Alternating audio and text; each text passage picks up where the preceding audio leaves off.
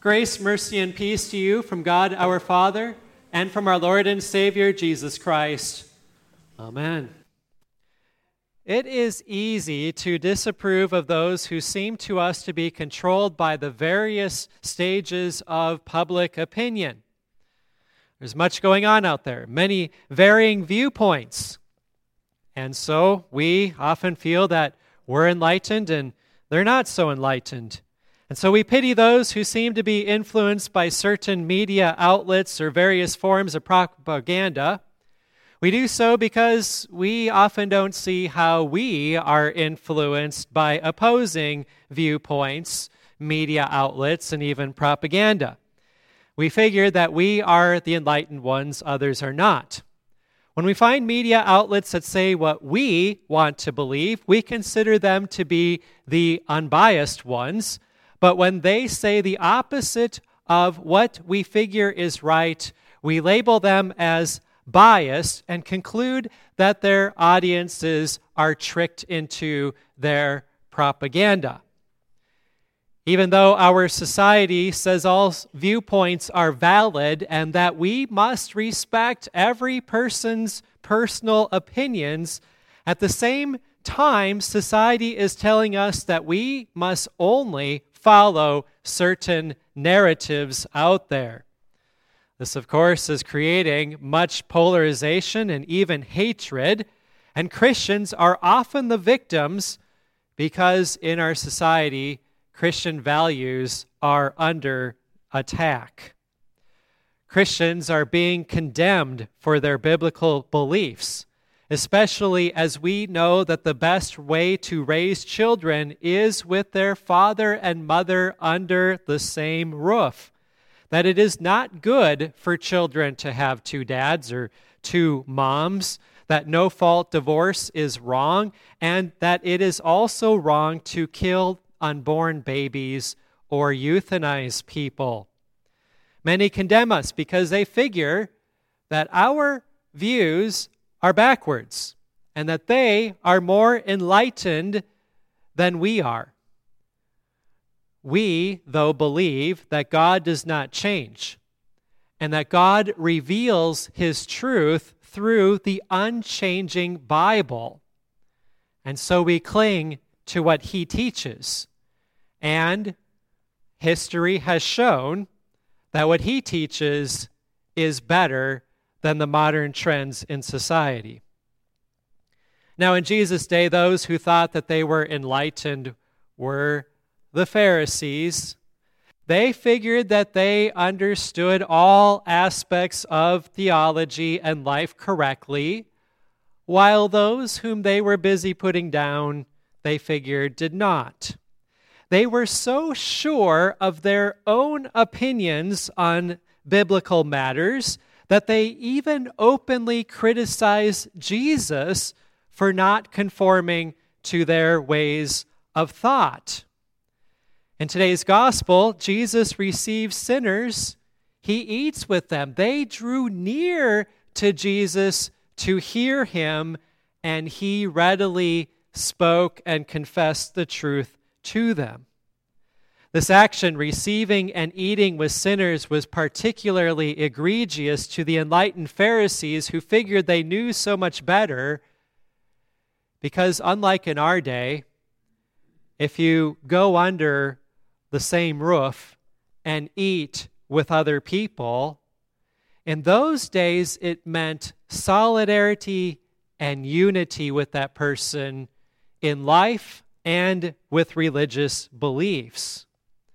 How then, the Pharisees are reasoning, could Jesus unite Himself to such gross sinners and thieves like the tax collectors?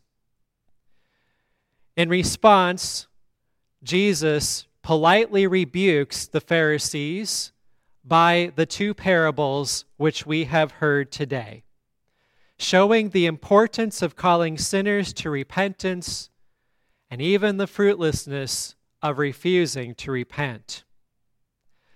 So what do we make of this account today? Are we in the Lutheran Church Missouri Synod just like those Pharisees in Jesus' day? We do, after all, at least from the surface, find some striking comparisons. Both the Pharisees and the Missouri Synod figure that they are right, while others are incorrect or wrong. Both are concerned that God's people follow pure doctrine and right practice. Both are known to condemn sin. Both seem rather exclusive because the Pharisees won't eat with sinners or tax collectors, and in the Missouri Synod, we won't commune those outside of the LCMS. Both the Pharisees and we in the Missouri Synod have high standards for morality, and of course, we both want to be right. Does this make us the Pharisees, though, of our day? Some would have you believe it. More liberal Lutheran church bodies are particularly offended by us in the LCMS and frequently draw the conclusion of how Pharisaical we are. Many hate us for sticking with the Bible's teachings on many matters. In fact, their hatred of us is like the hatred of the Pharisees that they had against Jesus and his disciples. So, though, are we Pharisees? Is it Pharisaical to practice closed communion or recognize that God made us male or female, male and female, he created us? To uphold marriage as a lifelong union between one man and one woman? To reject the lodges as unionistic societies? Or to accept only men as pastors? While many may try to portray us as Pharisees to holding to these positions, the reality is these are the positions, the teachings of the Bible, and therefore they are the teachings of God. And it is never Pharisaical when we hold to the teachings of God. Practicing closed communion may seem Pharisaical because we are not communing those who hold to other confessions within Christianity, and we're also not communing those who are openly unrepentant.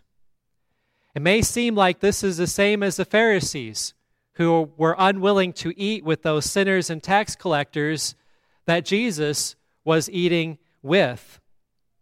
And in last week's gospel, we heard that parable of the great banquet, in which all were invited.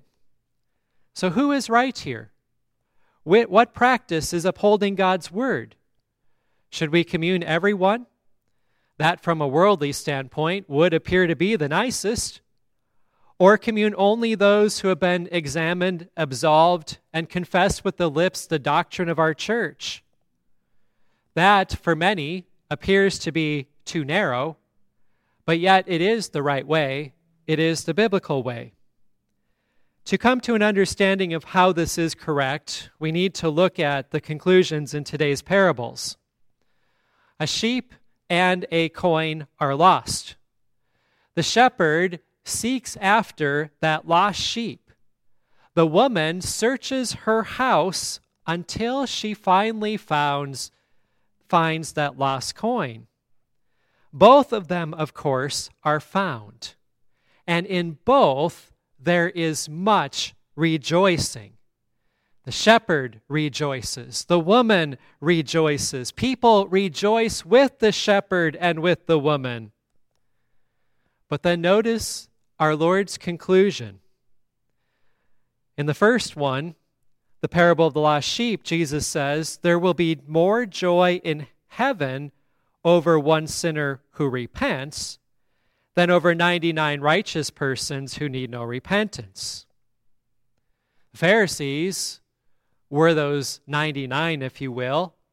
They figured repentance was unnecessary, and Jesus is showing how much joy there is because these sinners and tax collectors who drew near to Jesus to hear him were repenting.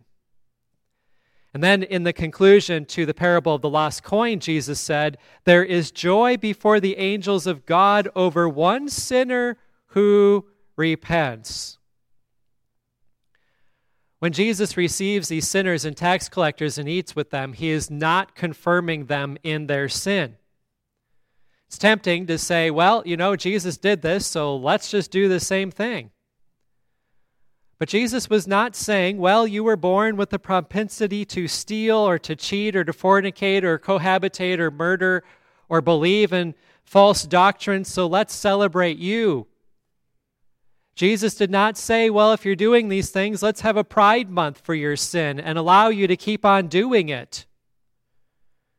Instead, what Jesus does is he calls them to repentance, and as they turn from their sin, in repentance and faith, there is joy in heaven.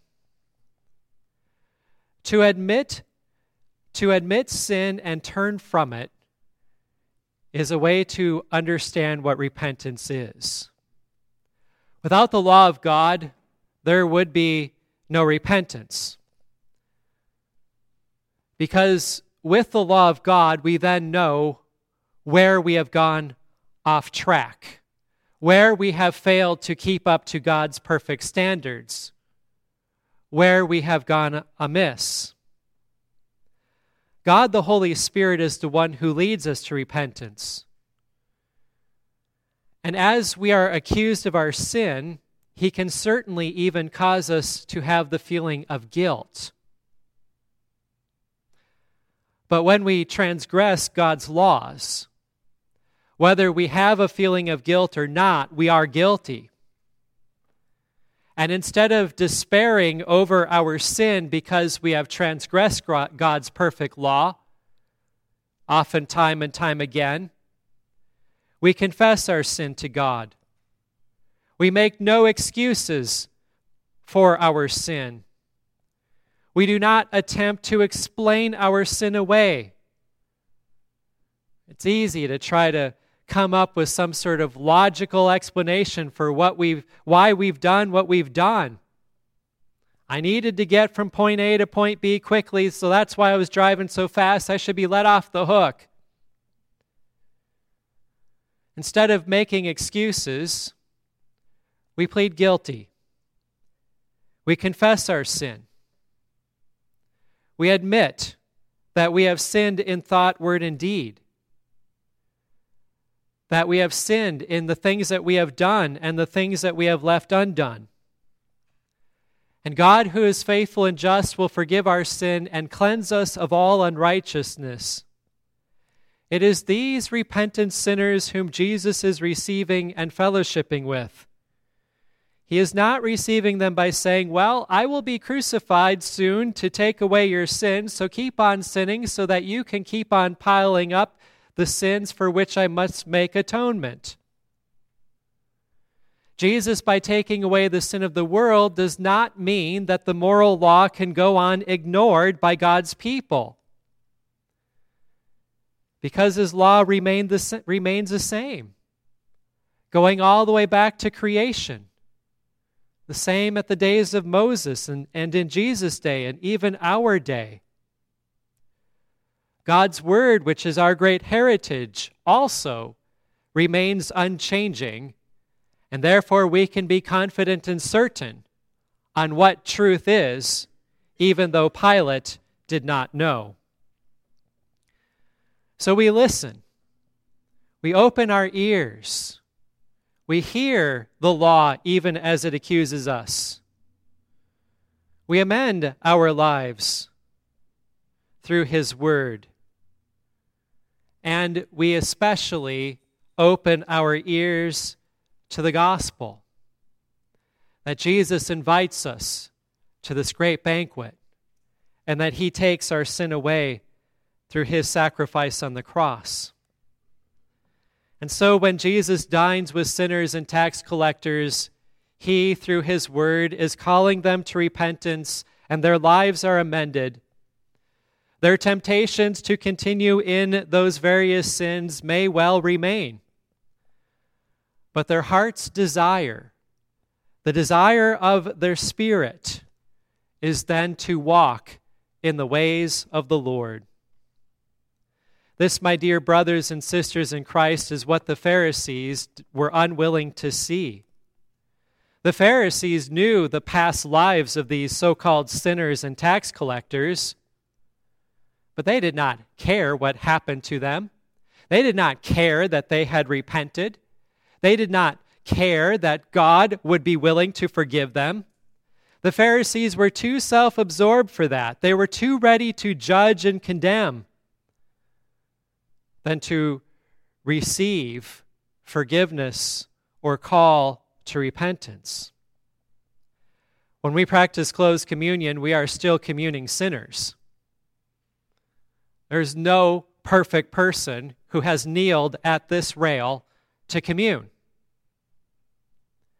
All of us have sinned, you and me. Your mind has probably wandered during the sermon. Maybe you'd be shocked to know that even me, while I'm preaching, words coming out of my mouth may still sometimes have a wandering mind. We don't hesitate, though, to kneel next to our brothers and sisters in Christ, even when we know how they have wronged us in the past. We don't dig up their past. We aren't ready to fling mud at them. But when we see our brothers and sisters in Christ come forward to the Lord's altar, recognizing that they have repented of their sin, we rejoice with them that they receive Christ's body and blood for their forgiveness. We rejoice that you this day are drawn into the Lord's house and that he invites you to his banquet. We were once lost, but our good shepherd has found us. He has added us to his family through baptism. And when we have strayed into sinful lifestyles or false belief, he has sought after us, doing so through fellow caring Christians, whether they're our Christian neighbors, relatives, or pastor. They work to bring us back into his fold. If Jesus had not called these sinners and tax collectors to repentance, but simply said, well, that's who you are, we'll rejoice in it, we'll let you be, no law for you, the Pharisees certainly would have had a valid case. But as the parables teach, Jesus did not do that. He rejoiced that they repented and believed in Christ for their salvation. And in the same way, for those who hold to other confessions of the faith or remain unrepentant, we cannot commune them until they join with their lips our confession of the faith, or when they plead guilty of their sin, and if amendment is possible, they do so. We do this in love, seeking after them and showing them the right way. That is what our Lord Jesus is describing the work of his church to be through these parables of seeking out the lost sheep and the lost coin. And when they repent and join in confessing with their lips the same biblical truths as we confess, we then gladly invite them to the Lord's table to eat with us side by side the body and blood of our Lord Jesus Christ, and we are filled with nothing but joy, as are the angels in heaven. But should we ignore our doctrinal differences or the impenitence of certain wayward individuals and instead invite them to the Lord's table anyway, we would be lying to them. We would be misleading them into thinking that their sinful ways are okay. They would then die condemned, and we would be instruments of their eternal death. In love for ourselves and for them, we cannot allow for that. After all, Jesus in love went to the cross to pay for every last sin. There is no sin, and there is no sinner whom Jesus left out when he shed his all-atoning sacrifice to make amends on our behalf with our Heavenly Father. Having received his love and forgiveness, we then turn to our neighbor in love and with a forgiving heart. Wanting our fellow man to know the truth of God's word and to lead repentant lives is certainly part and parcel to our heritage and identity as Lutherans. In Martin Luther's first of 95 Theses, Luther wrote, "When our Lord and Master Jesus Christ said, 'Repent,' he willed that the entire life of believers to be one of repentance." And on this day, 493 years ago, on June 25th, 1530, the Lutheran confessors at Augsburg gave our confession of the Christian faith. They gave it before the emperor, who would have preferred for them to not continue to live. This confession was not a compromise to agree to disagree. But the confession, the Augsburg Confession, states the way of salvation, which is found only through faith in our Lord Jesus Christ. After all, we want people to know the truth, for Jesus said, "If you abide in my word, you are truly my disciples, and you will know the truth, and the truth will set you free." In Christ, we are freed from sin, and we are received into his kingdom, and we feast in his banquet. Amen. The peace of God, which passes all understanding, keep your hearts and your minds in Christ Jesus to life everlasting.